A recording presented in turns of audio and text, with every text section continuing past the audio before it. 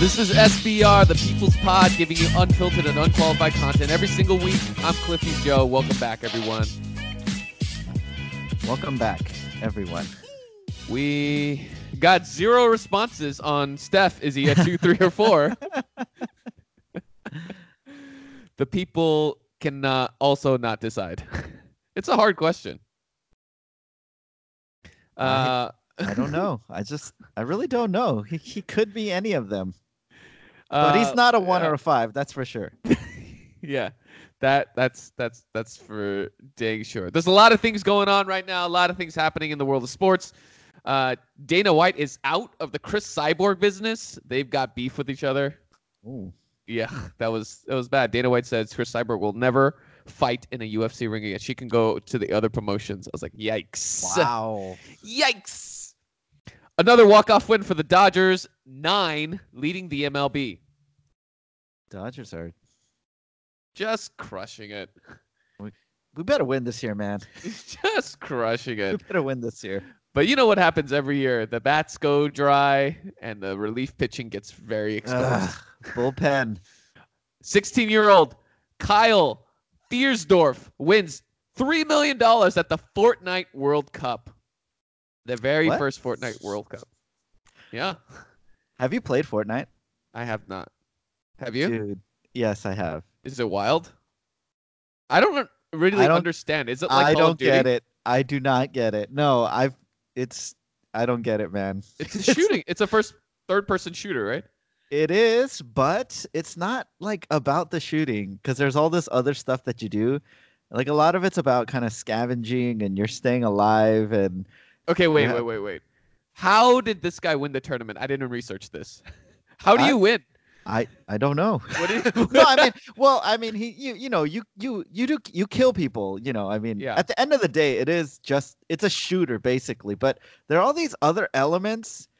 You build stuff. You build up to the sky and stuff. And these guys are like building up these giant structures and then like sniping. And I'm like, this is weird. Like I don't get this. A U.S. survey on the most admired person by YouGov had Barack and Michelle Obama at the top of both the male and female category.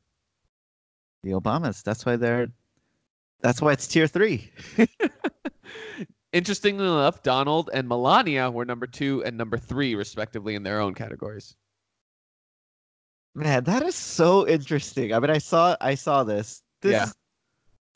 That is so interesting. I guess it speaks to how crazily divided our country is.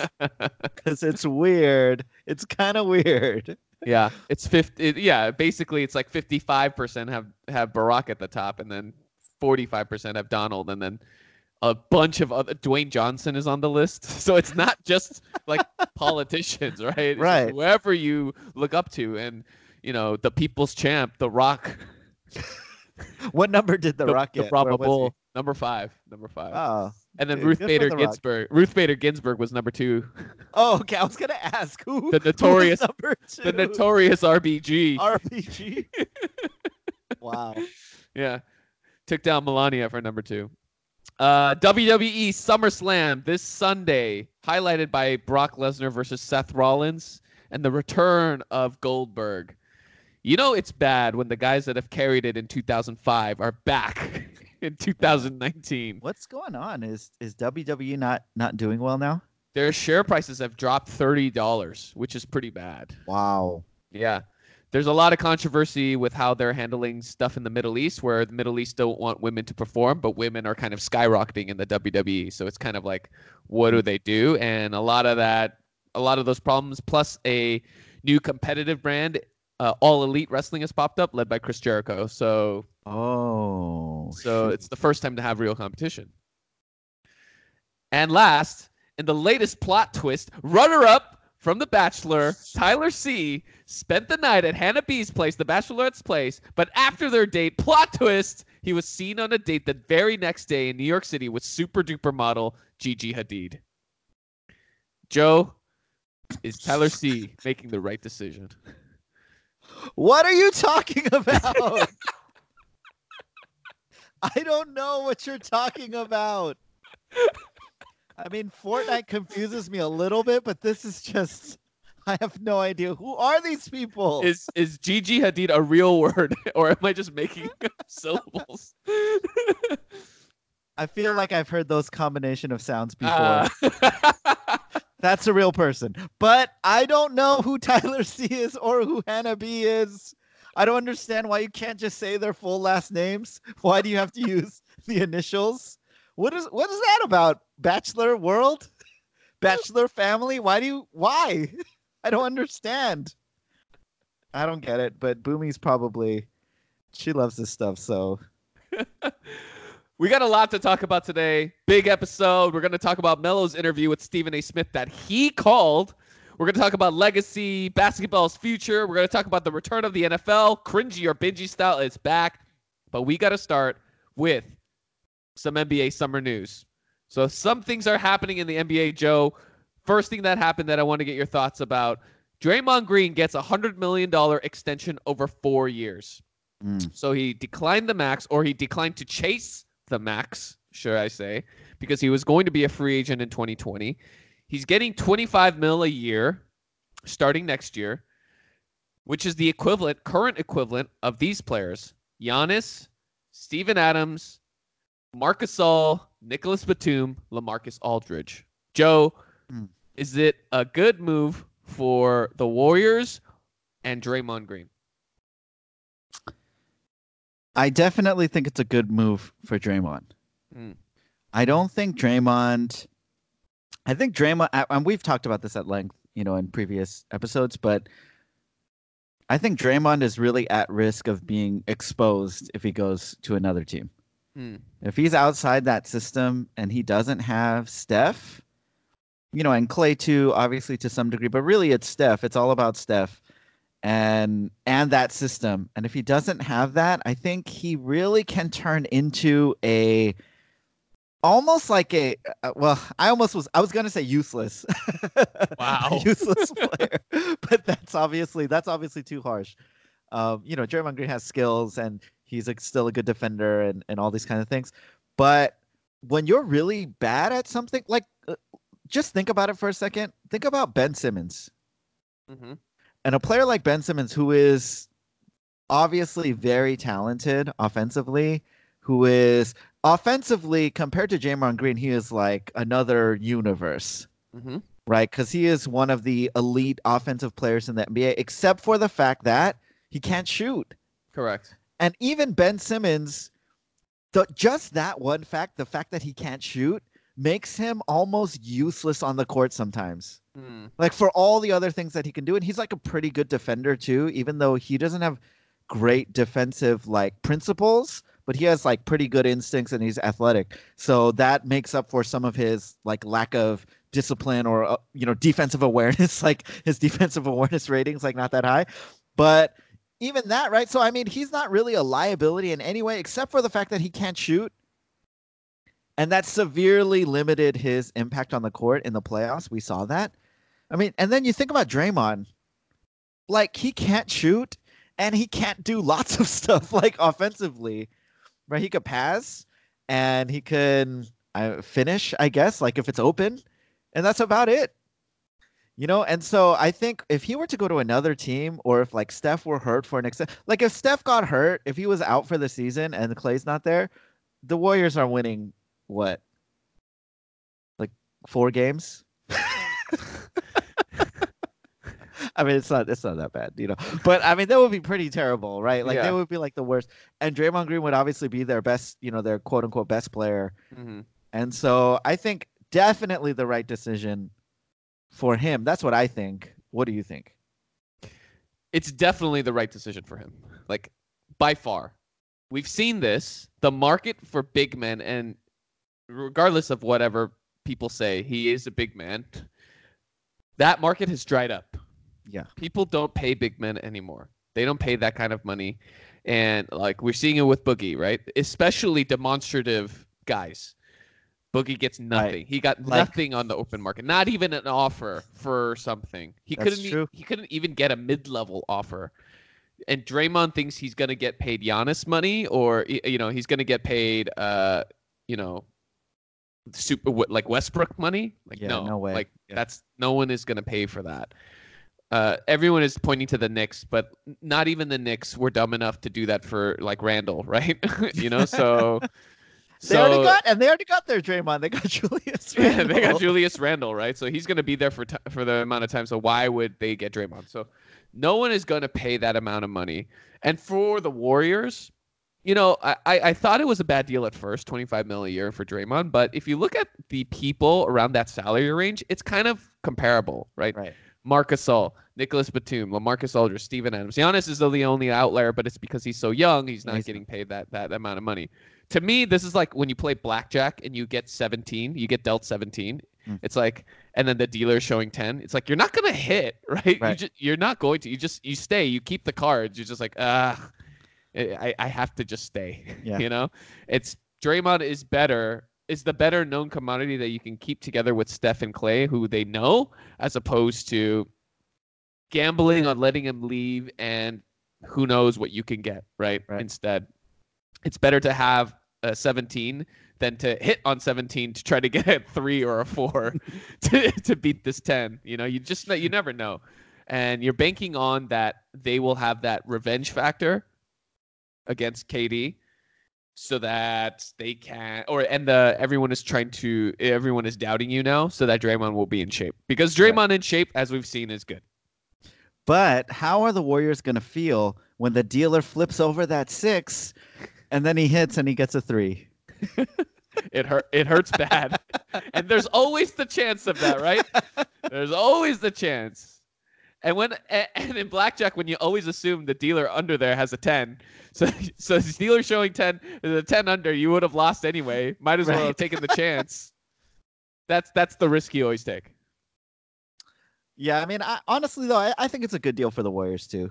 I mean, it's not that bad, and when you list the other guys that he's comparable to, yeah, I mean, salary-wise, I mean, it's definitely better than impact-wise than like Marc Gasol at this point in his career. Yep, Batum. Way better than Batum. Yeah, LaMarcus. Steven Adams. Yes, I would. Yeah, Steven Adams. I'd probably give the edge to Draymond. LaMarcus. I mean, even with LaMarcus, it's like, yeah, obviously offensively, LaMarcus is a lot better than Draymond, but LaMarcus, one on the confidence spectrum. Yeah, but Marcus doesn't do anything in the playoffs. You know what I mean? Like, he's not the kind of guy. At least Draymond. I mean, he had like, what did he have in that finals game in 16 in Game 7? He had a lot of stats, but a lot of turnovers. Yeah, I mean, but he was stepping up. You know what I mean? When other guys weren't, and that's a very valuable, commodity. To his place on the confidence spectrum. Yeah, he's 4th tier. Is he 4th? Yeah. Yeah, he's 4th tier. He's 4th. We'll give him the 4. I think that, and now that KD's gone, like you said, it's like they need him. I think their core is going to be motivated. They're going to try, if not this year, then next year, they're going to really be motivated to try to, get back to the finals. David Griffin, he betrays LeBron Sama. He said he was miserable with the Cavs when LeBron was there. I can't believe it. He betrayed him. He said building around LeBron is hard because LeBron gets all the praise and none of the blame. Joe, how long has SBR been predicting all of the things that David Griffin has been saying? Of course we're right about this, but I don't even care, right? Like, I don't care to gloat, guys. Like, that's not what I want to talk about. Do you know what I want to talk about? Yes. It's the freaking way that the media covers even this. Like, they're at the... You know when the first initial thing came out and David Griffin said all this stuff? Do you know how ESPN covered it? I hate ESPN. Do you know how they covered it? How? Everybody on ESPN. They're like putting words into his mouth. They're like saying, oh, there's no way that he meant, this must have been taken out of context. He couldn't have meant this about LeBron, but they won a championship. And then, you know what they would say about him? I cannot think of like any other GM who they say stuff like this. It's like ludicrous at this point. They're like, he should be appreciative. They're like, he should be thankful. Would they have won a championship if LeBron wasn't there, on the Cavs? And I'm like, are you serious? Like, are you serious? So this is the thing at this point. Like anybody around LeBron, anything that happens, it's like he must get all the credit. Like, don't they realize that what they're doing is exactly what frustrates David Griffin? Is exactly the reason that he was frustrated when he was there. It's that even when he voices something, his own personal feelings about a matter, people are, one, telling him how he's supposed to feel about it, and two, they're telling him, oh, you're wrong. Like, yeah, you were miserable, you're wrong, you weren't supposed to be miserable, you were supposed to be happy, you should be happy because LeBron James is there, and LeBron James is the one who's actually doing everything right. We all assume he's actually doing your job, right? So shouldn't you just be happy that you're along for the ride? And it's like, duh, that's what he's frustrated about. Like, as it's coming out of their mouths, I'm thinking, don't you realize that that's why he's mad? Like, that's why he's frustrated at that situation? Because didn't he make, all the moves? Like, aren't people trying to say, oh, LeBron's not the one pulling all the strings? Yeah, but every time it works out, they say he's the one pulling the strings. When it doesn't work out, they say David Griffin's the one pulling the strings. And they'll say those things actually within the same season. Because in 2018, when they made all the moves, everyone's like, oh, wow, LeBron got the guys he wanted. Yes, we all know that he wanted these guys. He wanted the Clarksons, the young, Nances. athletic people. Yeah. Oh, Rodney Hood. Oh, it makes sense. LeBron wanted these guys. And then at the end, when they were sucking in the playoffs, everyone's like, why did the Cavs do that?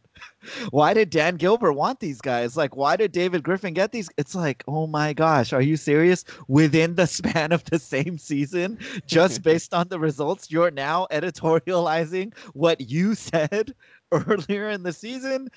I mean, it's nuts, man. It's insanity. I knew this would rile you up. Like, it's crazy, man.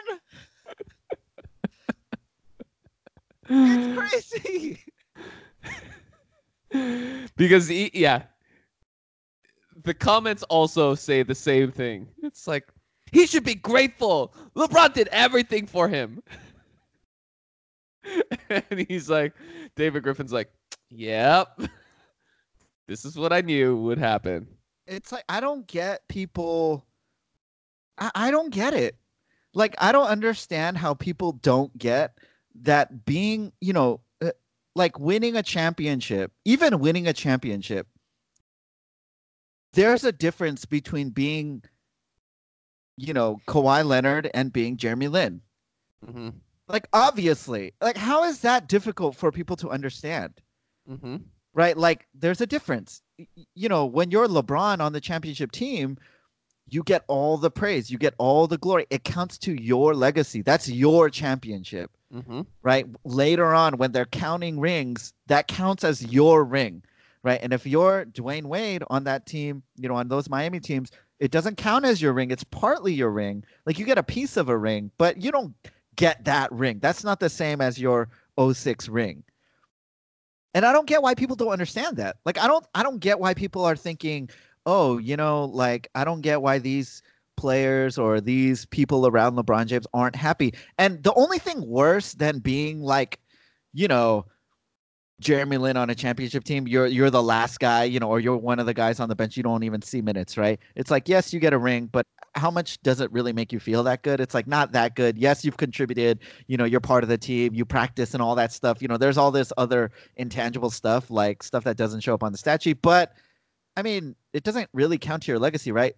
What's worse than that is if you're Kyle Lowry, but then people think you're Jeremy Lin. Right? And that's what happens to everybody who plays with LeBron James. It's like, yeah, you won a championship, but you're, on all the Cavs teams, it's like Kyrie is pretty much, he's treated like J.R. Smith.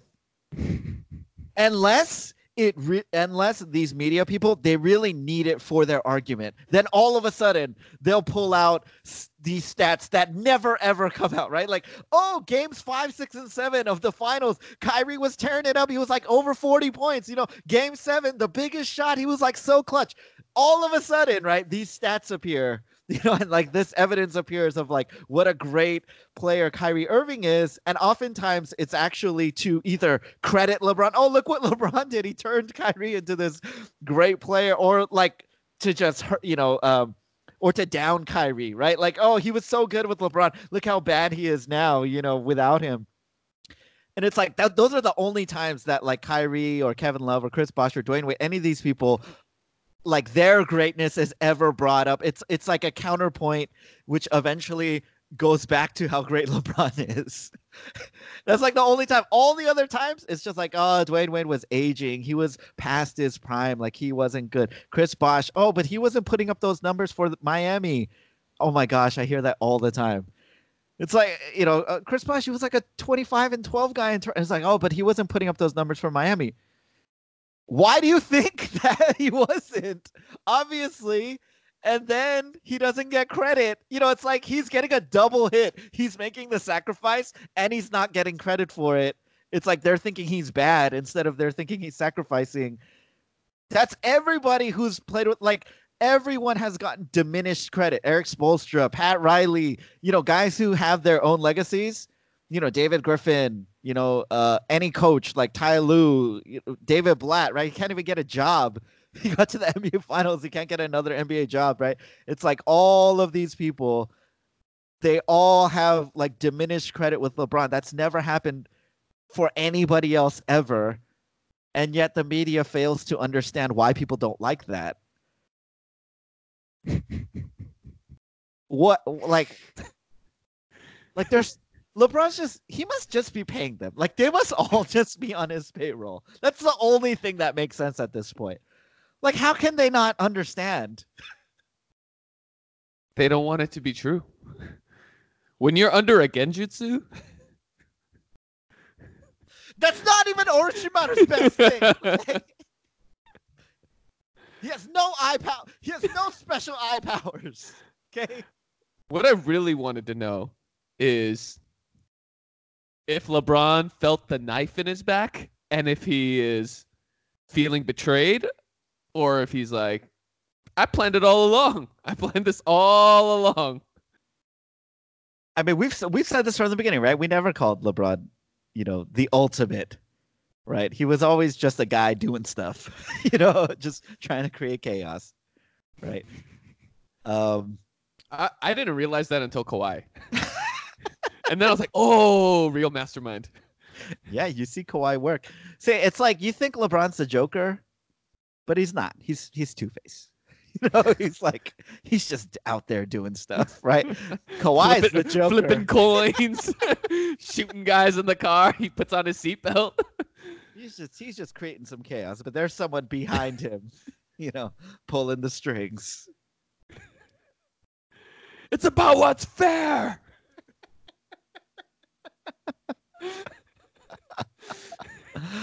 Oh man, it's nuts, man. I mean, it's nuts. I can't even, because even Daryl Morey and like, what's his face, Sam Presti, it's like they don't get this kind of criticism when they make actual bad basketball moves. David Griffin just says it was really hard working with LeBron, and that's a story. Like that's it was like a huge story. It's unbelievable. It's unbelievable. Don't say anything negative about LeBron Sama, okay? All right, moving on. Clips, Lakers, Christmas Day and opening day. How excited are you? 1 of 5. Is this a preview of the two best teams in the NBA? Let me say that. Is this a preview of one of the NBA champions? Ooh. Yeah. The Lakers. But Anthony Davis is tier 1. That is true. LeBron has a fresh back wound from David Griffin. What do you think? Wait, did we do Bosh? What was Bosh? 2? 2. Maybe 1 is what's best for LeBron. Maybe. Because of the fight back. Ones don't fight back. Yeah, because of the the LeBron effect. Because of the uniqueness of the LeBron effect. Will the LeBron effect hit Anthony Davis? I don't think like really hard. It doesn't always hit the second guy hard, right? Well, no one has had their best year with LeBron. Well, that's still going to be true. I don't think Anthony Davis is going to have his best year. Yeah, I definitely don't think that's going to happen. So he'll be 85 to 90%. Yeah, but I think he'll be, still he's going to be the same player basically. It's really the third guy who's probably going to suffer, probably Kuzma. Yeah, they suffer the worst, and then the 7 through 9 guys do really well. Yeah. So I mean, like Quinn Cook is super happy. He's pumped. Avery Bradley pumped. Avery Bradley, yeah, I mean, Bob Mamba, like they're pumped up. Mamba is pumped. JaVale, guys like that, they're excited. So the schedule has come out. Clips Lakers, probably the most exciting games on the schedule for Christmas and opening day. Who do you think's gonna win those games? I think the Clips will win day 1, and the Lakers will win Christmas Day. Oh, good picks. I think the Lakers will win both games by a combined 100 points. I think the Clips are just going to come up with better cohesion from the get-go versus the Lakers are going to need time to gel. It's a lot of personalities on board. Yeah. No, that makes sense. Yeah. I would agree, but I just don't want to. And the last news, Vince Carter coming back. Just announced for his 22nd season with the Atlanta Hawks, coming back to mentor the kids. He's kind of hinted that this will be his final season. 22 years. He will be the oldest NBA player. No, not oldest. Longest tenured? Longest tenured player, 22 years. And if he plays on January 1st, 2020, he'll be the first player ever to play in 4 decades. Oh my gosh. That is crazy. Mm-hmm. Joe, to preview our next segment, is this cringy or bingy? Vince Carter coming back for year 22. It's cringy. Oh, no. It's cringy. Oh, no. As much as I love Vince has a special place in my heart. But, Vince, I don't want to see it anymore. You got to stop, man. You got to stop. You got to just take it back. Take it back. Give the money back. Hold a press conference. It's the thing about those tier 1 guys. They don't have pride. They'll just keep going for the love of the game. I wish he would just stop, honestly. From the moment he wore number 25 for the first time, I was like, no, Vince, no. No. In Phoenix? Yeah. That's Phoenix, right? Yeah. Yeah. I was like, no, don't do this. Those are some dark days. Or it was in Memphis. I don't know. He wore 25 in Phoenix. I think he wore 25 in Dallas too. And Memphis. I forget which of those came first, but I think Phoenix was first. Phoenix, then Dallas, then Memphis. Orlando, Phoenix, Dallas, Memphis, Atlanta. Yeah. I'm just trying to remember the highlights. Vince, this is what you do, Ren. You call a press conference on the court in Toronto. They just won a championship. You go back there. You hold a press conference, you announce your retirement, you do some dunks, right? You just right after at the press conference, dress shoes. Yeah. You go straight to the court, you throw down some windmills, you do the 360 windmill that only you can do, the way that you can do it. T-Mac comes out of nowhere. He does the bounce pass for you. You go through the legs, you dunk it, and then you just go, it's over. Oh, that's a good one. And then you just shut it down. Everybody turns off the lights. Everyone just leaves. Yeah. And there's nobody left on the court except Kenny Smith saying, "It's over! It's over, ladies and gentlemen." And that's it. Yeah, take the jersey, put it on the floor. Single spotlight. Yes. Don't go back to Atlanta. Gosh. I never go to Toronto. I don't understand. Oh, gosh. Well, I love when people close the chapter. Just close the book. That's the thing. Like Vince Carter is the only kind of guy that could win a championship at the end of the bench and still feel good about it. He's like that kind of guy, right? It's like, I wish T-Mac won, at the end when he was with the Spurs. You know what I mean? It's like it was so close. It's like when Mitch Richmond won, with the Lakers. It's like when they get, at the end when they get it, it's like, oh, you're just happy for them. It's like, it's cool. Put them in the last couple minutes if the game is already over, let them shoot a couple shots. But no, Vince, I don't know what the heck you're doing, Vince. You're playing in Atlanta. Go play. Like, why didn't you go to Golden State last year? Or why didn't you go to like Toronto? Like one of these teams, anybody, they would have taken you on a minimum, on a vets min. Vince, we love you, but rest in peace. It's time to hang him up. Time to hang it up. It's over. Football is back. We'll be back after this to talk about the NFL. All right, football is back. The preseason is underway. We won't stop having football until 2020. So fantasy teams are drafting. People are getting ready. Kickoff is on September 5th, and we got to do it the best way we know how. Cringy or bingy, NFL edition. Joe, you ready? I guess.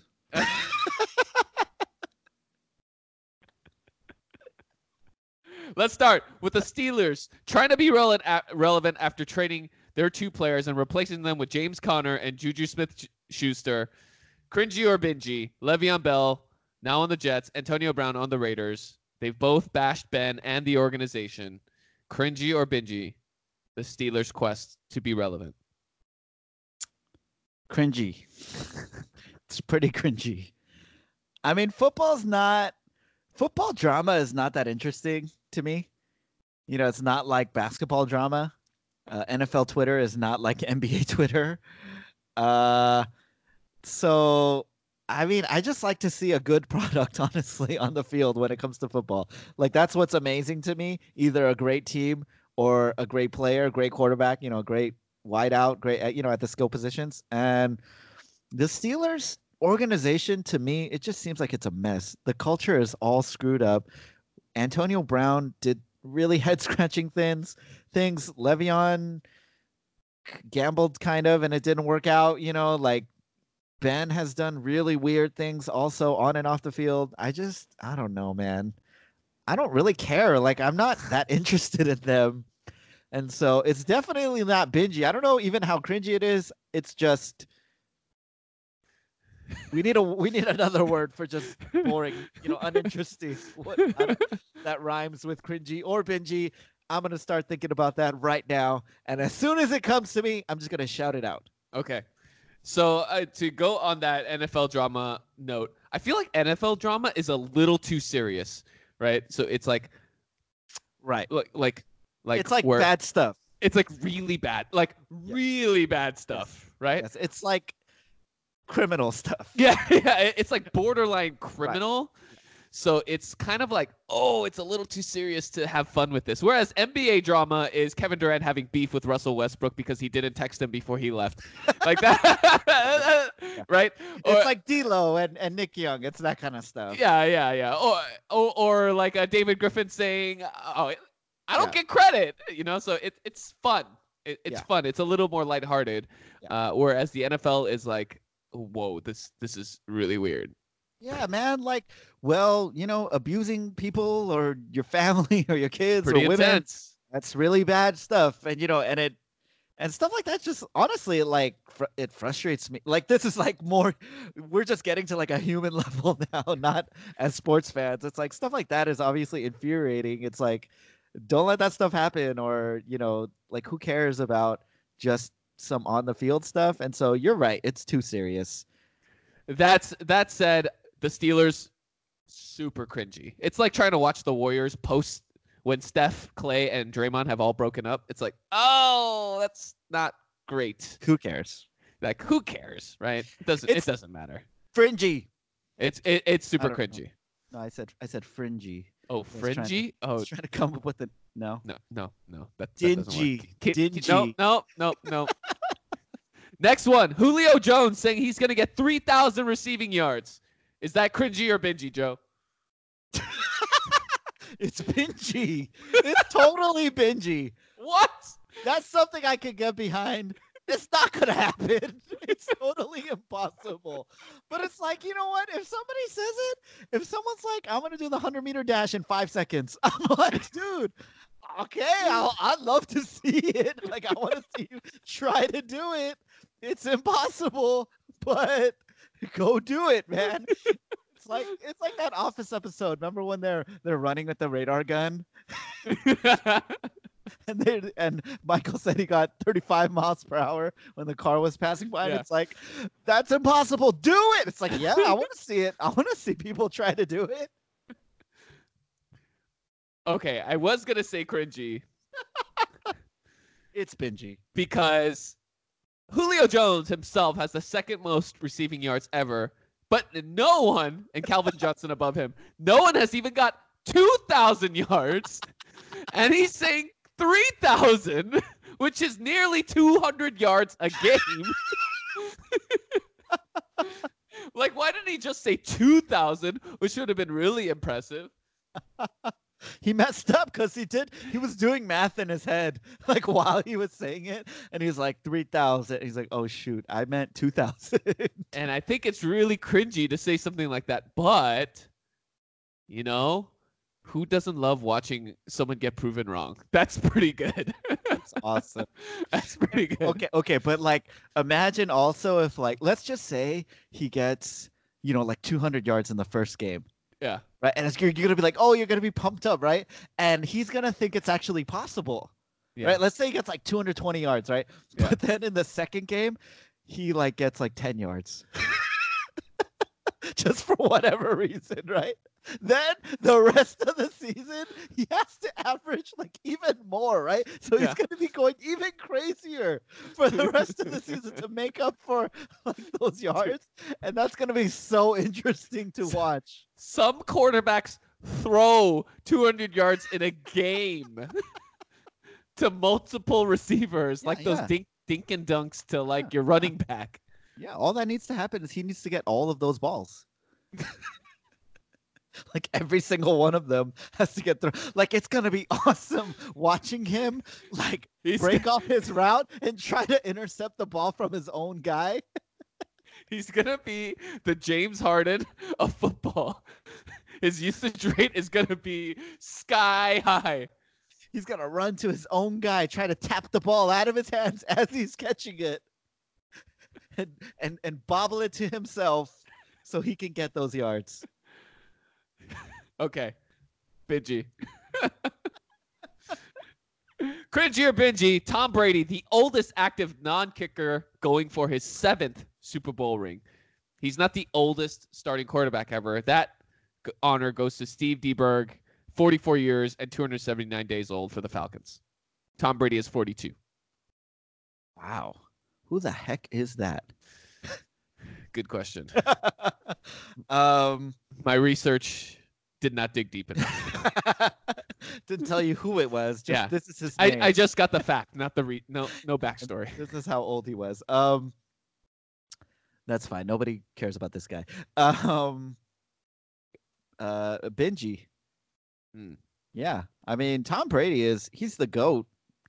And you always want to see the GOAT go for more, until Tom Brady shows that he's actually just bad, like too bad for the NFL, of course. But last season he was like the best quarterback, one of the best quarterbacks. He wasn't the best, but he was still amazing. Obviously his physical ability has diminished, but his skills and his ability to read a defense and just pick it apart, like figure it out during a game, it's unparalleled. So Max Kellerman has been predicting his shocking demise 4 years in a row. Yeah, going over the cliff. Like sharp decline. Yeah.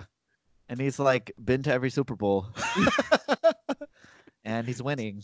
So, and do you think when it happens, when it eventually happens, will Max Kellerman take credit for it? See, like, this is another thing about the media that I hate, right? Because all you have to do is say both things and just keep saying them. Right? And this is what people in the media do all the time. Or you say something that will obviously, inevitably be true, but why should you get credit for saying that way early? Like when people say Father Time is undefeated. Like, this is the whole thing about it, right? It's like, yeah, but if they go on, like people were saying that about Kobe, honestly, in 2008. Mm-hmm.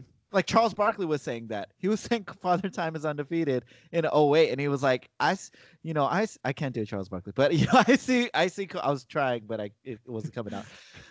Like Kobe's taking a lot more. He's making a lot more pump fakes. Like he's playing on the ground a lot more. He doesn't have the same athleticism. In '08, and he went to 3 finals and won 2 championships. You shouldn't get credit for saying that then. Like in 2016 when he's like retiring way later, 8 years later. Like, I've been saying that for 8 years. Yeah, and you were wrong for like 5 years, and then you were right for like a couple years. So he probably will say that, but he definitely does not deserve the credit. So Tom Brady is not going to have Gronk for the first time in a while. He'll still have Edelman. I mean, who are we kidding? It's Benji. Until Tom Brady stops being Tom Brady, he's going to be must-see TV, and he's going to be in the playoffs. Yes. We're going to watch him. I hate him, but he's amazing. We're going to watch him. Yeah. You know what's crazy is that more people give LeBron credit as the GOAT than Tom Brady as the GOAT. That is the stupidest thing of all time. If you read Tom Brady comments in, whenever there's a Tom Brady post, it's like, he's a system quarterback. He's not even that good. X, Y, and Z. It's like, that's okay. That's the GOAT of bad GOAT arguments. That's the GOAT right there. That's the worst one ever. I'm just like, are you kidding? All of his teammates change, but he doesn't change. He's the one constant. He has 6 Super Bowl rings, the most rings of anybody at any position ever. And it's like he does it. It's because of him. He's not Joe Flacco, like he's not over here just like, you know what I'm saying? Like it's not like an amazing defense and then they get a safety and 1 touchdown and that's how they're winning the Super Bowls. It's like, no, he has like game-winning drives all the time.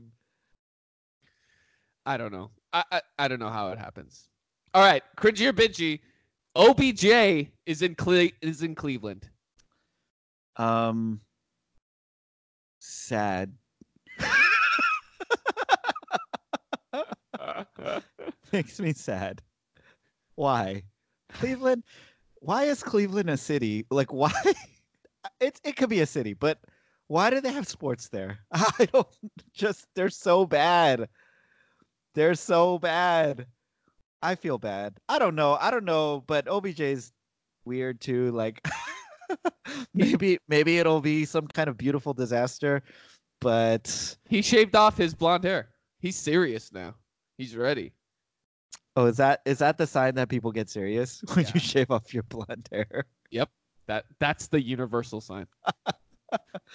But yeah, I guess even though I'm sad, I'll say Benji because I just want to see what happens. I think it's definitely Benji, but here's the thing. It's cringy to watch the Cleveland Browns in general. Period. They're so period. bad. Are they the worst team in pro sports? At least in the past 20 years. They have 1 playoff appearance in 20 years. And equivalently, they have a winless season. So they have 1 playoff appearance and 1 0-16 season. They have a 1-win season, a 2-win season, a 3-win season in the past 20 years. But the Browns were 7-8 last season. So they just have to be better than the Ravens, Steelers, and Bengals to get back into the playoffs. And they have Baker Mayfield, who's shotgunning beers. They have OBJ, who's pulling over and signing fans' license plates. Gosh. Is it cringy or Benji? Yeah, it's pretty cringy. Cringy or Benji, Ezekiel Elliott in Cabo instead of training camp?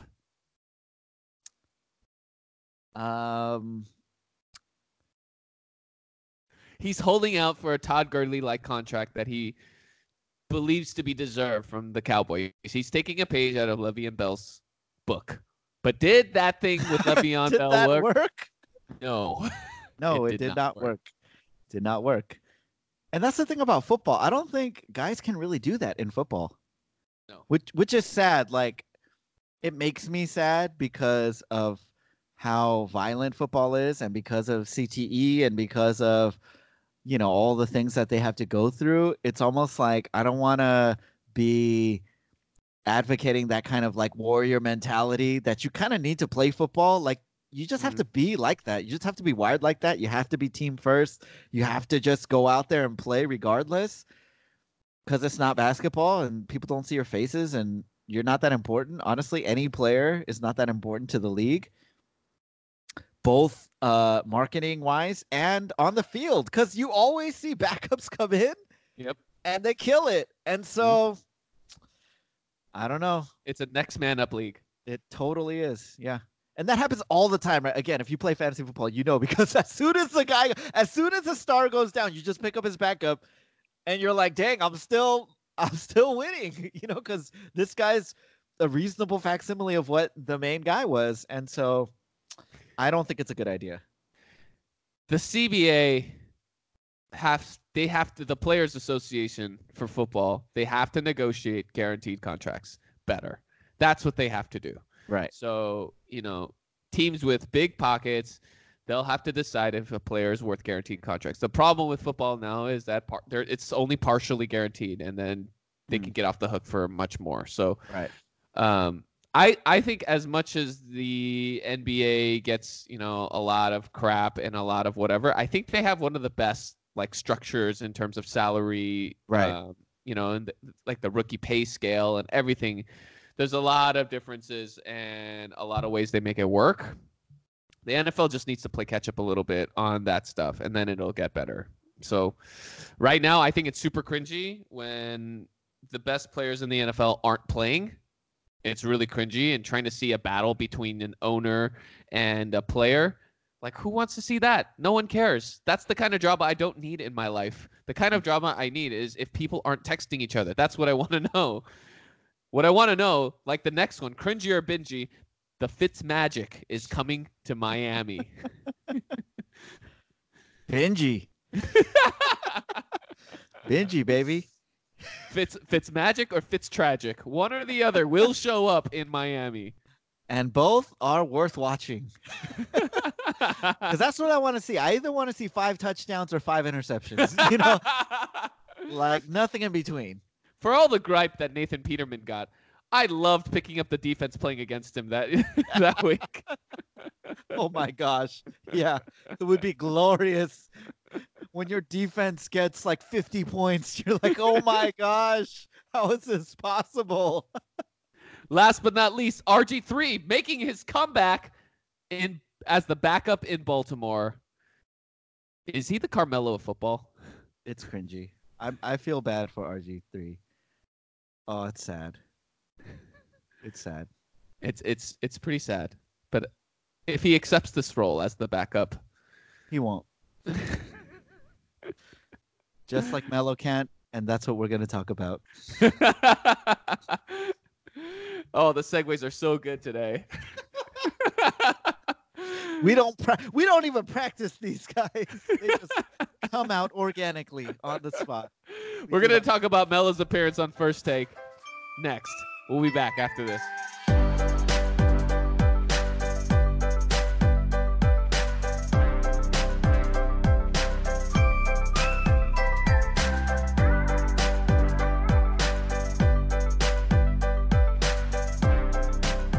All right, Carmelo Anthony was on First Take talking to Stephen A. Smith to set the story straight about his lack of contracts and offers from free agency, and to kind of talk about the history of how this kind of happened.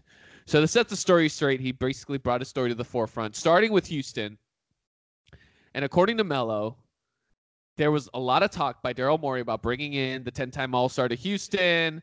It started seasons before he even got there. But, after 10 games, Daryl Morey told Melo, your services are no longer needed, which is pretty harsh. That's brutal. That's pretty harsh, Melo felt like he got fired, and he was shocked. He was shocked that this happened. But FYI, Melo, if you're listening, you were 13-5-0 on 40% shooting. Wait, 0? What is the 0? Assists. He was averaging 0 assists? Well, yes. It was point something. Yes. Less than 0.5, obviously, because you rounded down. 40% shooting, 33% from 3, and 68% from the line. Ew. The game before he got fired, he was 1 for 11 from the field, 0 for 6 from 3, with a -22 plus-minus. Ouch. So for any minimum contract people out there or people on 10-day contracts, don't do what Carmelo did, and you could probably stay on the roster. But Melo, I know you think you deserve a little more respect for being a 10-time All-Star, but you were on a minimum contract, and Daryl Morey had nothing to lose except the chemistry, and he decided your fit wasn't good. Joe, what do you think of that? Daryl Morey's role in Carmelo Anthony's exodus. Was he justified? Yeah. Like, I don't get why this is even a question. I mean, I understand that I'm not trying to, I don't know, negate how Carmelo felt. I understand that he felt bad. And that's totally understandable, right? But I was just thinking, what is the only thing more savage? This is, I'm just off topic, right? But what could you say that's more savage than your services are no longer needed? You're fired. I mean, what if he was like, your services are no longer needed? Actually, you weren't really providing many services to us. And then he brings out the stat sheet. No, that's probably what Daryl Morey would do. The analytics say that this guy, random, 400th best player in the NBA, would do what you could do. Yeah, I mean, do you think he lined up two stat lines? He's like, which one would you choose? A blind stat test like we do. Yeah. Whose numbers are these? Yeah. And then one is a guy in the like G League, and one is Melo, and he's like, who would you rather have? That's what we're doing. Thanks, Melo. Your services are no longer needed. Gosh. We made a trade with free agency. We made a trade with a free agent. Yeah. Daryl's justified. Yeah, I mean, it's his job. This is his job. I mean, to do what's good for the team. Obviously, Melo wasn't good for the team on the court. I mean, I understand, and a lot of the things that he said in the interview had to do with like his work ethic and, practice and like that kind of stuff, or him, and also him, locker room presence, all that kind of thing. But Melo, nobody's talking about any of that. Nobody's calling you a bad locker room presence. Nobody's saying you didn't practice. What they're saying is, you're not that good at basketball anymore. Sadly, that's the message nobody wants to kind of say to your face. I think Daryl Morey probably was saying something like that, and those are the facts, And that's why he got hurt. You know what's crazy? It was 18-19 when he played. Why does it feel like 5 years ago that he hasn't played? Wait, basketball? It was this season. No, the season before. Oh, so wait. No, wait. No, wait. Oh, 17. Yeah, it was this season. It was this season, right? It was the beginning of this season. The beginning of this season. Oh my gosh! But doesn't it feel like it was a long time. Like 3 years ago that he hasn't played basketball.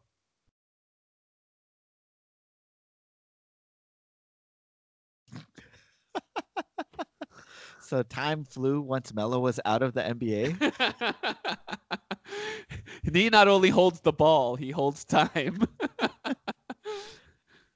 So moving on to his friends, right? We know he has a good friendship with Chris Paul and some friendship with James Harden. He spoke with both Chris and James, and he said, our friendship is on the line here. Did you know? Did you know about this? And CP3 said he didn't know. James Harden said he didn't know. I hope CP3 didn't know. This is the kind of information you share immediately, even if the organization or your boss or your superior tells you not to, because it's your boy, it's your friend, right? Right, of course. But my question to you is, did he know and just lie? Of course. Oh, it hurts. Of course he knew. Oh, it hurts. He knew, and James Harden knew. But right when CP3 said, I didn't know, Harden said, oh, I didn't know either. He looked at him and he said, oh, well, if you didn't know, I didn't know. Okay, quick thing though to Melo. Why would you say our friendship is on the line? Did you know? Obviously, he's gonna lie. You're supposed to say, hey, man, whatever happened, happened. It doesn't matter. You know, if you knew, you knew. I just want to know if you knew." And then he tells you the truth, and that's when you say our friendship is over. You know why? It's because he's a 5, right? Because he's overconfident. He doesn't want to know the real answer. That's He true. only wants to hear the answer that he wants to hear. That's true. That's why you're right. Tier 5, the Melo tier. Because he's a 7 or what was it? Oh, 5, yeah. He talks about Mike D'Antoni because they have a rough history, but Melo didn't throw any shade or blame at Mike D'Antoni, who had their differences. He says, "I don't believe Mike D'Antoni had anything to do with his services are no longer needed." Right. How can that be true? It's not true. Mike D'Antoni wrote that line for Daryl Morey to say to Melo. He said, "Hey, get rid of him." And then he slipped him a little piece of paper, and on it it said, "Your services are no longer needed." I And that's guarantee what happened. happened is Daryl Morey shoved Melo down D'Antoni's throat, and D'Antoni said, "We'll do it, but if he doesn't perform at 10 games, we get rid of him." And he's like, "Okay, deal." Yep. That's exactly what happened. And then he pulled the lever and he shot Melo into the sky. Yep. The percentages were off. They weren't there. He wasn't even shooting free throws well. And so D'Antoni was like, "I told you. You forced him down my throat. You said we could get rid of him. Get rid of him." Why the heck did they get Melo? He obviously doesn't work in that system. Well, Daryl Morey is star hungry. He doesn't care who the people are. He's just going to go get them. It just makes zero. I don't get it. He went after Westbrook. Essentially, Westbrook doesn't fit, but he went for him. And that's why it's not gonna work. One interesting wrinkle, he talked about Miami.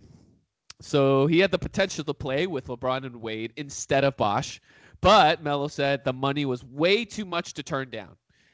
Melo said, despite the 3 players having talked to each other and there was uncertainty of the lockout, which made leaving that 5-year offer seem crazy to him. He couldn't see a situation where he would leave that off the table, which obviously he kind of regretted a little bit. Right. But When did he sign? When did he sign the 5-year? 08? he's Because the year they before. si- The year before, he signed the extension. the year before. Oh, Before the free agency. before so- 2011 or before 2010. They got together in 2010, right? Right. So he signed it in 9. Oh, are you sure? Wait, I think because so. they came in 03. No, I think they came in 03, right? So then in 06, when their rookie deal was up, they had a chance for an extension. Hmm. And he signed a 5-year instead of a 3-year, or in year 4. Oh, is that what happened? I think so. So yeah, in 07, I think he could have signed a 3-year so that he would be up in 010. Or yeah, in 2010. But instead, he signed a 5-year so that he wouldn't be available for that Heat thing. Hmm. I think. I'm not sure. Because I think, yeah, they all signed 3-year deals so that they would be up the same year Right. on that second contract. Yeah. Which means, man, Dwayne Wade has left a lot of money on the table throughout his entire career. Yes. And he was supposed to recoup that later in his career, but they never gave it to him. That's jacked up. No wonder he was mad and he went to Chicago. But sorry. Is there a question or what's the? No. So the question is, if Melo joined LeBron and Wade, how many championships would they have won? 0. They would have gave back the one from 06. They would have got -1. They would have said, people would have looked at it, the commissioner would have looked at it, he said, "This brand of basketball is unacceptable. You have to vacate your previous championship." So if this was Game of Zones, the episode is Dwayne Wade takes off the crown off his head and he says, this team can go no further with me as the lead champion. It is now for you to decide. And then LeBron is kneeling, and then Carmelo goes, "Me." Thank you, Saya. I will take this. And then LeBron's, wait, I think he. What? Yeah. Too late, and he grabs the crown and he shoots it into the basket and he misses. Oh, long two. Oh shoot, that's so good. Hey, Long Game of two. Thrones guys, Game of Thrones guys. Got the next episode for you. You guys got to do some alternate Game of Zones, alternate realities. Wait, say that again. Say that again. Which one? What you just said? Because you cut out for a second. Game of Zones and the multiverse of madness. The multiverse of madness. Yes, that would be awesome. Mellow. Long two. No. Someone from the back's like, long two again?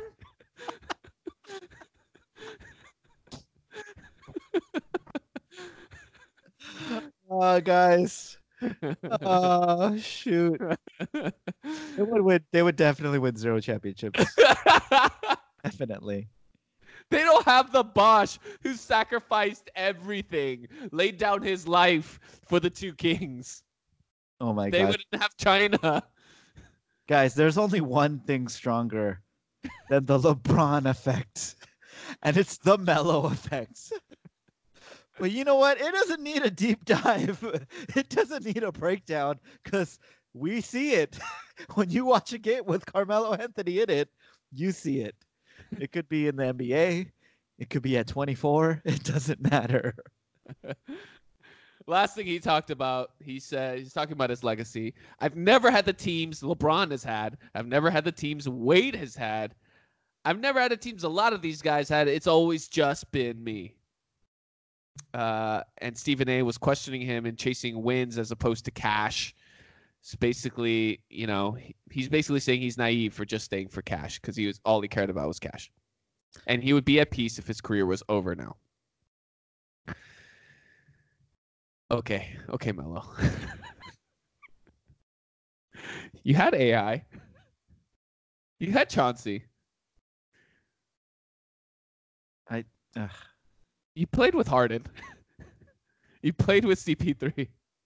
You played with Westbrook and Paul George. Those are pretty good teams, I'd say. He had Amari when he was still good. For a little bit. If you list those teammates, that's really good. I bet that's better than what Dwayne Wade has had. I can't. Melo. This is just, there's so many reasons that this is stupid. Okay. And I don't blame Melo. I don't think Melo's being deceptive. Like, I don't think he's lying.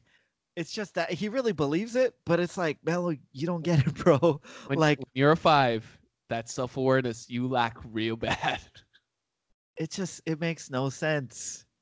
It's like, one, but didn't you just say? It's like funny because it followed the Miami thing, and it's like, didn't you just say you wanted money and you didn't want to team up? Yes. And they're like, and the thing is, he was like, oh yeah, but it never became a thing. Like, it wasn't sure. Like, obviously, like, what do you mean? Like, you have to plan it. Like, you have to be a part of that process. It doesn't just magically happen. You have to make decisions that are built around this plan. So when you move forward with it, that's all part of it. But you didn't do that. So obviously, you didn't have the chance to play on that team. But you still played on good teams. You still played with good players. You played with other all-stars. It's ridiculous. This whole thing was pretty sad. I actually appreciated his honesty. Melo is a likable person. I think he has good charming. He's a good teammate. No one's ever called him a bad teammate. But it was just kind of sad because just someone is so lacking that self-awareness and a little bit delusional in the way he's kind of thinking a little bit. Yes. I mean, what was your impression of this whole thing? No, I totally agree. I mean, he is very likable. Like Yeah. I was like rooting for him during the interview, Yeah. Yeah. but the thing is he just doesn't have self-awareness. He doesn't realize where he is. And Max Kellerman kind of said this afterwards, that he doesn't realize his place in basketball now. Mm. He's the thing is, he kept saying there can't be 450 guys better than me, and Stephen A was saying that too. And of Yeah. course, I agree. In a vacuum, if it's like a one-on-one tournament, yeah, Melo's gonna get picked somewhere in like the top 50. Yeah, like top 50. yeah, he's not anywhere lower than that. But the problem is, yeah, he's not worse than like Corey Joseph or like IT or like TJ McConnell, or like Jared Dudley. Even And no one is saying that. No one's saying that. Right. The problem is all of those guys do very specific things that benefit a team, and they're okay not doing any other thing. Right. Like they're okay just for one game, just guarding a certain guy, or just shooting corner threes, or just, bringing the ball down and literally not ever shooting like TJ McConnell does. Like there's certain things that these guys are okay doing, and Melo would never, ever be okay with that. Like he talked about how hard it was. You know what he called the ultimate sacrifice? He literally said this during the interview. I made the ultimate, or like the biggest, something to that effect. He used some kind of superlative. He said, going to the bench. So in his mind, like becoming the sixth man is like the ultimate sacrifice. That's like, it's like, bro, that's why you're not in the NBA. And Vince Carter is going on year 22 because he's like, hey guys, I'll just play 5 minutes. Just put me in. Let me jack up a couple threes. Maybe I'll dunk it. Who knows? Like if the lane opens up and then you get the crowd going crazy, and I'm fine with that. I'm cool just being around. I'll fill the seats for pregame. I'll do a windmill dunk. People coming early will be really excited. They'll be like, wow, what a great experience. Season ticket holders. He's basically like, paint me like a player, but I'm basically like those dudes who jump off the trampolines. Oh, like, that's I'm cringy. Cool. I'm so cool cringy. just being that guy. Well, he doesn't need the trampoline, so that's at least not cringy. It's crazy that he could still dunk how he could dunk. But I mean, you know what I mean? Like that's what Melo has to do. He'd have to come in and say, I'm gonna be the best eighth man, and play 15 minutes, and I'm just gonna score in bunches, and I'll try really hard on defense because it's only for 15 minutes. And, maybe some days if I get real hot, once every 10 games, I'll play more than that. I'll play 25 minutes. You know what I mean? And like if that was his mentality, then sure, of course, a GM would go for him, sign him on the veterans minimum. Like, why would you not do that? Or maybe even for a little bit more. But he'll never do that. He doesn't understand that that's what he needs to be. He just doesn't get it. The problem is the ball stops with him. Right. For him to be most effective, he has to have the ball in his hands. What OKC and Houston came to rudely realize is that same point, because they see Melo like talk about how he can just shoot threes, he can shoot jumpers, just get him an open look, but he doesn't get in rhythm. Right. Without having the ball in his hands, right. Slowing it down in the post, up fake, he's got a bag of tricks, a crazy amount of moves that he can do. Right. But that fall away jumper for him in rhythm is better than him just shooting a jump shot cold. Right. And that's what he can't wrap his head around, is that a team doesn't want to give you that much usage. Yeah, but it's like, but he doesn't get how he's not that good anymore. Yeah. You know what I mean? Because that's only valuable. It's like AI. It's all the guys in the 5 tier. Yeah. Right. It's like, it's only valuable when you are amazing at it. Mm-hmm. Right. Because you're taking away from everybody. Yeah. Right. Like you're ruining everyone else's rhythm. You're ruining everyone else's game. You're only adding value to the team because you're diminishing the value of all the other players. So you're only adding value to the team if you are amazing. Right. So even when you dip a little bit, and Melo has dipped a considerable amount from his prime, right? Mm-hmm. But even when he dipped a little bit, like in New York, all of a sudden you could see, wow, the team's not that good. Unless I don't think they made the playoffs. I don't even think they made the playoffs. So just to go back to our confidence rating from Melo, and to talk about usage rate, he's 8th in usage rate all time, and all these guys are like pretty high in confidence, right? You got Jordan, Westbrook, Kobe, Iverson, Boogie, LeBron, Wade, Melo, Neek, and Harden. An illustrious list of scorers, and he's 8th on that list all time. He needs the ball in his hands. Like a tiger doesn't change his stripes. Right. But when you're Melo with the same usage, without the same effectiveness, you really destroy your team. Yeah. Yeah, I mean, he's definitely a 5. After the thing, it only confirmed it more. Because he would have to come in and say, like, and for contrast's sake, right? Let's say he came in and he said, you know what? I realize I'm not the same player. I realize I'm not as good as I was. I have to change my game. You know, and here's what I've been working on. I've been working on shooting corner threes. Yep. You know what I mean? Like, I've just been working on that, you know, and maybe I can come in and I can play 15 or 20 minutes for a team as like the 7th or 8th guy. You know, I can be part of the bench. Yeah. I can provide a scoring spark. You know, I can be a good teammate, a good locker room presence. I can show guys a good work ethic. You know what I mean? Like adding those things and saying it positively instead of defensively, because it seems like Melo, you can't be defensive because what people are saying is that you're not that good. And the truth is you're not that good. So you would have to agree with that, but then add the positives on top of it. That would make sense. That would show people that you understand what they're saying when they say you're not the same player. We can't run our offense through you. You can't even be like our 5th option. Like if he came with that awareness, then I think it totally would have changed. He probably would have gotten like picked up by a team immediately. Right? They'd have been like, oh yeah, he totally figured it out. He gets it. He's been working with the shooting coach. He's just trying to shoot corner threes. He's trying to fix his form because, you know, Melo shoots weird. Yeah. Like his form's not pretty, you know, and you know, his jumper's kind of, you know, messed up a little bit. And so if that stuff were to happen, but obviously none of that happened, and he was basically just saying the same stuff that he's always said. It's just, I'm Melo, I'm good. I defend all of my choices. I've learned nothing. I have no regrets, right? It's like all this kind of stuff that I hate hearing, right, from people. Like, I just have no regrets. I didn't learn anything. You know, I'm the same player I've always been. It's like, yeah, that's why nobody wants you. Nobody wants that.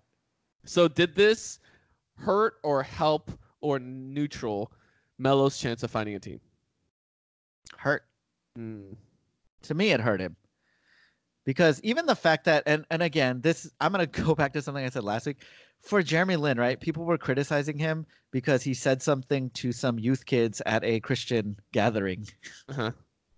Melo said, I want to do an interview on TV because I'm upset that nobody is picking me up on an NBA roster. Okay, think about that difference. Okay. And how many people are criticizing Melo even for this? It's like barely anybody. A lot of people are trying to say that he deserves to be on an NBA team. And I'm like, no, he doesn't. You know, like to me, he would hurt an NBA team a lot more than any of the other available free agents right now. Mm-hmm.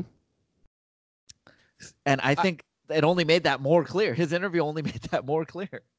So I think, look, I think what's good for Melo is he wants to be beloved for his skills, right? He wants people to say that he's good.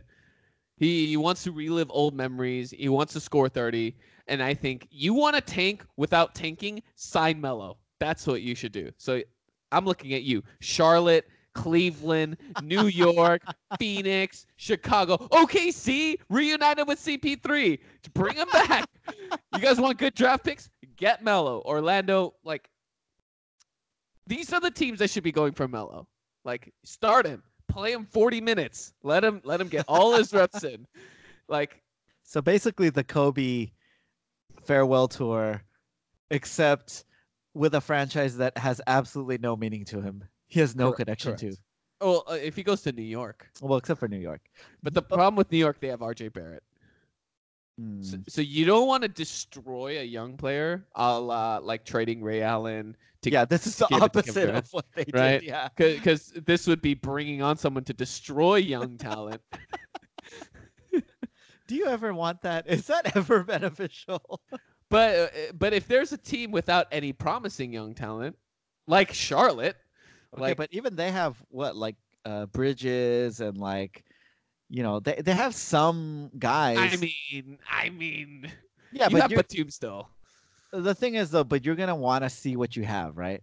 Yeah, And Melo will never let you like the Suns. They're not gonna want that. They want Devin Booker taking all their shots. You know what I mean? Like the Bulls, they still have like Zach LaVine. They still have like some guys who can play, and they're gonna want those guys to get touches and play and develop, either so that they'll become trade assets or so that they'll become future, players for their franchise. What about OKC? The only the Yes. only one I like is Yes. OKC. OKC is the one. Because OKC is a mess. They're completely lost. They've gotten a bunch of draft picks from other people. Yep. So who cares what happened And to them? they have one good young have person they no- want to develop? No. They have no young talent. They've got nothing. OKC is the only place, and This he is the at least place. has some connection because he played a season there. So I think it's the only place he can go. Yes. Melo, go back to OKC. That's the one. Sam Presti, you know what to do. Hire Melo. Hire Melo. Maybe Washington. No, Bradley Beal, no. You want him to sign that extension. If Melo's there, Melo and John Wall, oh God. I just think they're a mess, and I don't know. Bradley cares? Beal is too promising. As much as I pretend like I don't know who he is. Do you know who Bradley Beal is? Have you heard of Yeah. him? Yeah. 17-3-3. 240-point triple doubles. Okay. Last thought on Melo. What is Carmelo Anthony's legacy? Okay, I want you to go first. Carmelo Anthony's legacy? Oh. Yeah. Okay, wait. No, yeah, you go first. Go first. He's going to be the example of why you should never shoot long twos. So basically, when any player comes to the Rockets, they just show them footage of Melo's game. Yeah. They just say, "This is what we don't want you to do." They're going to start showing film of people that shoot good mid-range shots, 3-point shots, and then the X over long twos, and it's going to be Melo. So they're going to show 3 pictures. It's going to Kobe, circle, Steph, circle, Melo. So this is what I wanted to ask. What is the most significant basketball event? Like what is the most significant on-court thing that you remember that happened for any of Melo's teams? Melo scoring 62 in New York. Oh, in the Garden. Yep, that was one. He beat Kobe's record of 61.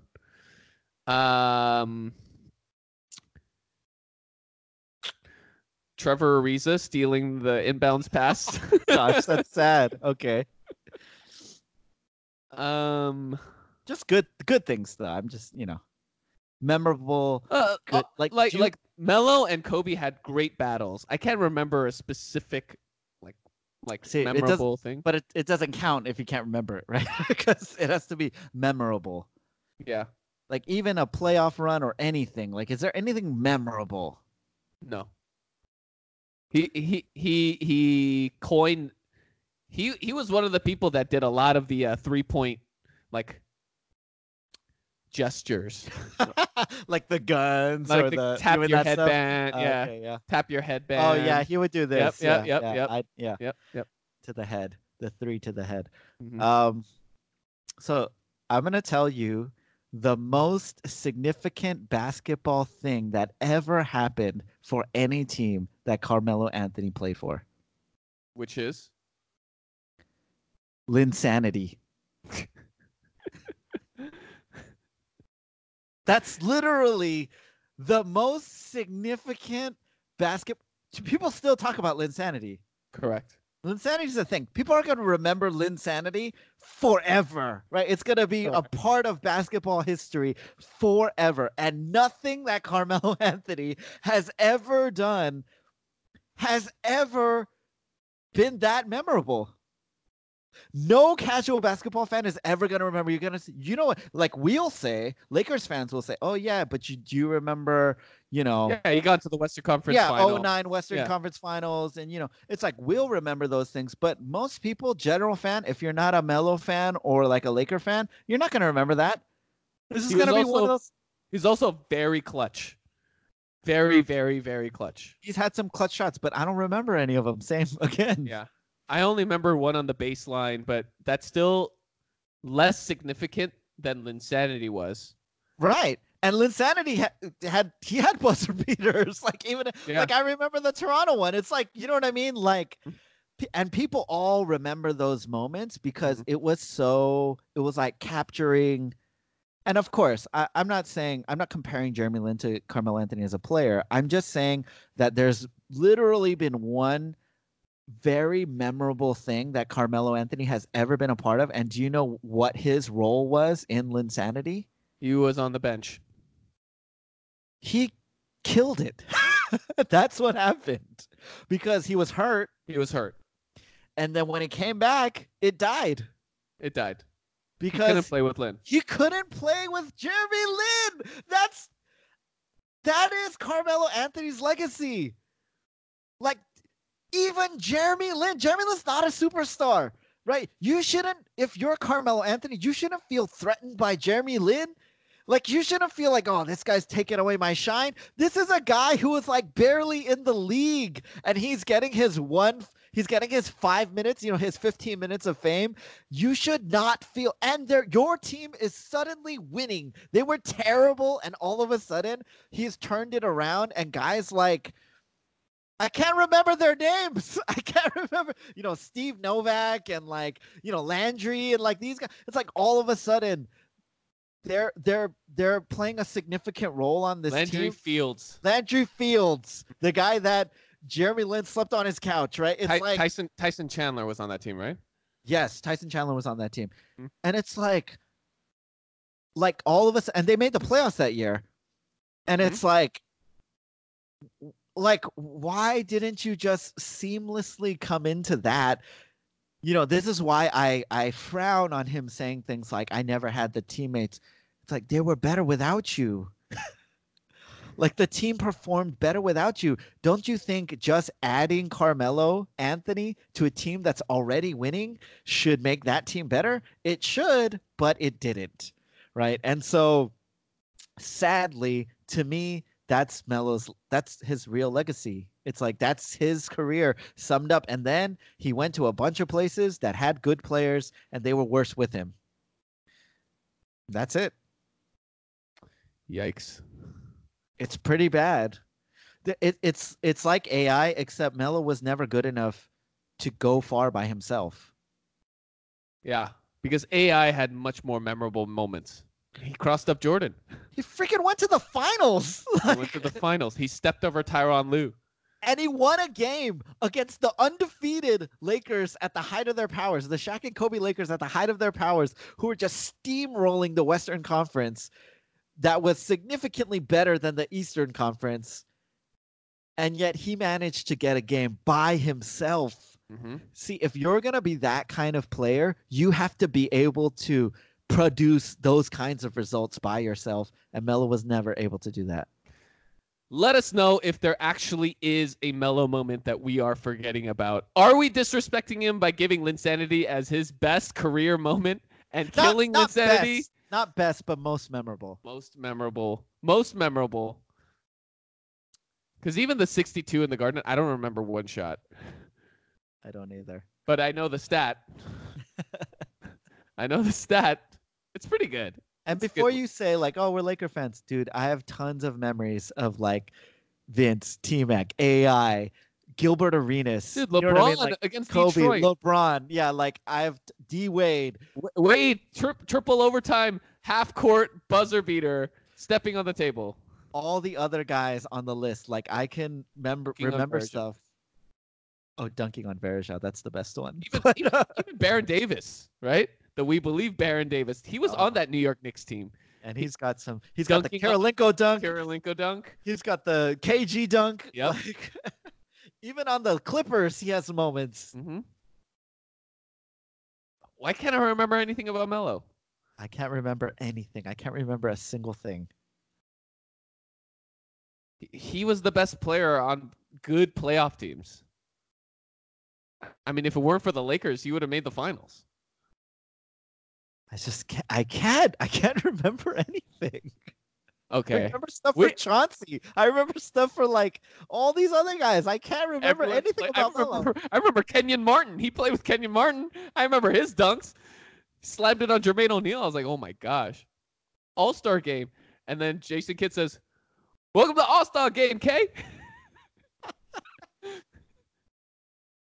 I don't know. I don't know why, but I just can't remember anything significant. Like I remember Jason Kidd's like finals runs with those Nets teams. I don't know. I remember tons of stuff, but I can't remember anything about Melo.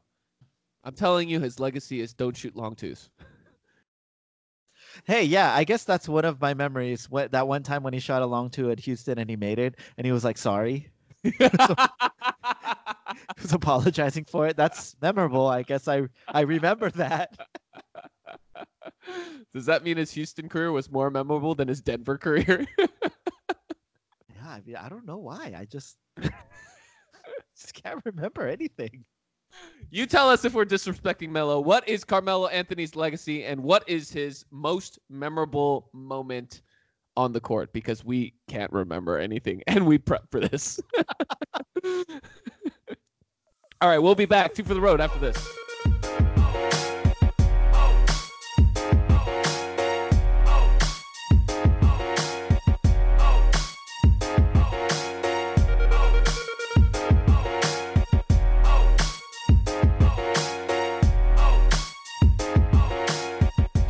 Okay, we're back.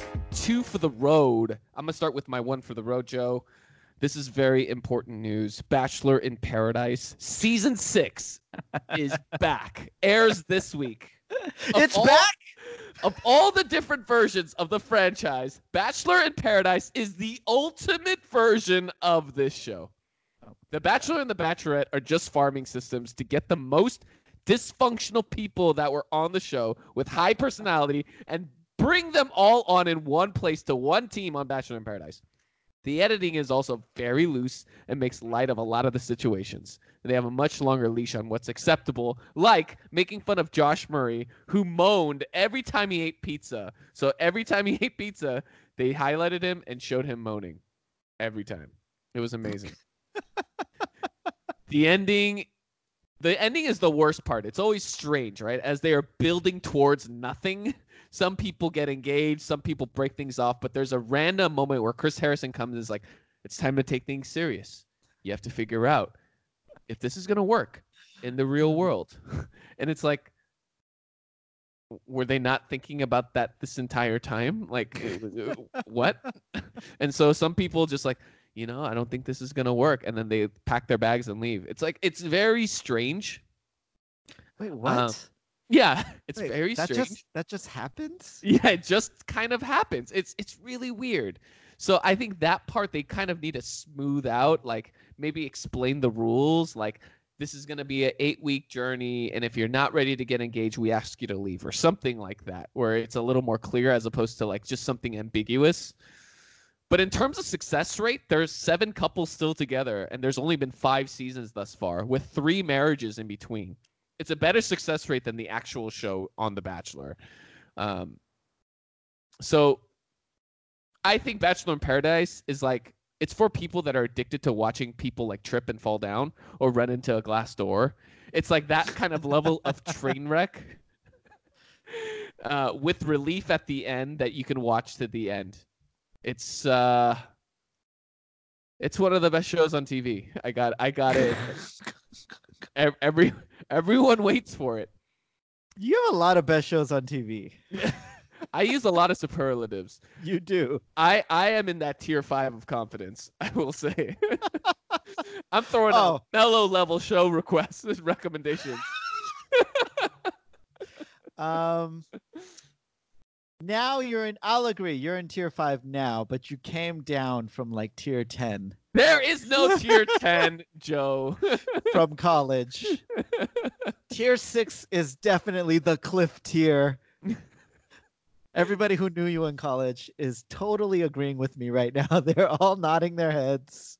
And then the Allen Iverson Mellow Tears 5. Yeah. Allen Iverson and Melo in 5.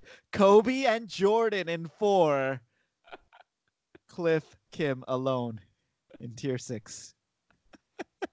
With only a couple of Kanye's craziest moments. I would say that's really rude, but it's hard to disagree. Family changed you, man. Marriage, fatherhood, you know. Family. That's like 2 years ago. Well, you know, marriage too. Okay. 5 years ago. Dating also. Okay. 8 years ago. Yeah, see, it's going back further. Journeying to New York and finding people who would tell you things. Wow, we're really reliving my story. Joe, what is your one for the road? So I'm about to talk about something serious, which is kind of unusual for our podcast, but I think, you know, and in some ways I'm doing this on behalf of both of us, but I think we just wanted to address the shootings that happened over the weekend in both El Paso and Dayton, Ohio. You know, you told me about a stat, shootings in 2019, the 3rd, 4th, and 5th countries in the world all were tied with just one mass shooting. Second place was Mexico with 3, and first place was America with 249. Yeah. And I know mass shootings it's very specific. It doesn't cover everything, but at the same time, 249 in first place and 3 in second place seems like too big of a discrepancy to not mean anything. I think there's just a couple of things we wanted to say. One is that our thoughts and prayers are with the victims. You know, we hope for all those who are injured. We hope for recovery. For those who have been hurt and have experienced loss, we pray for healing. You know, we ask that, you know, we really hope that communities can rally around people and that they can be there for each other.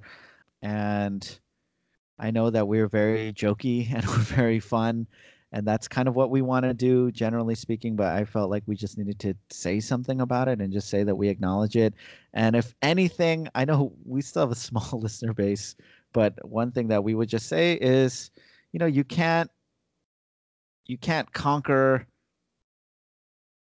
you know, hate with hate. And that's kind of our society now. It's like, just get angry about stuff. And even when there are things like mass shootings, our response is more anger. You know, be angry at lawmakers, be angry at the people, you know, or anybody who likes guns, you know, all these kinds of things. And I just don't think that that's the kind of response we should go for. I think we should just show compassion. You know, we should try to empathize with people who are hurting. And that makes a huge difference, I think, to shift culture. You know, when you can't conquer hate with hate, you can only, you know, overcome evil with good. And I think that would be our encouragement to people. And so we're going to kind of end weirdly today. No outro music. I think rather what we'll do is we'll just kind of have a moment of silence, you know, for the victims. And so. Well said, Joe. What I like to do in moments like these is hug my family and tell them I love them. I hope all of you will do the same. Thank you, everyone, for taking the time to listen.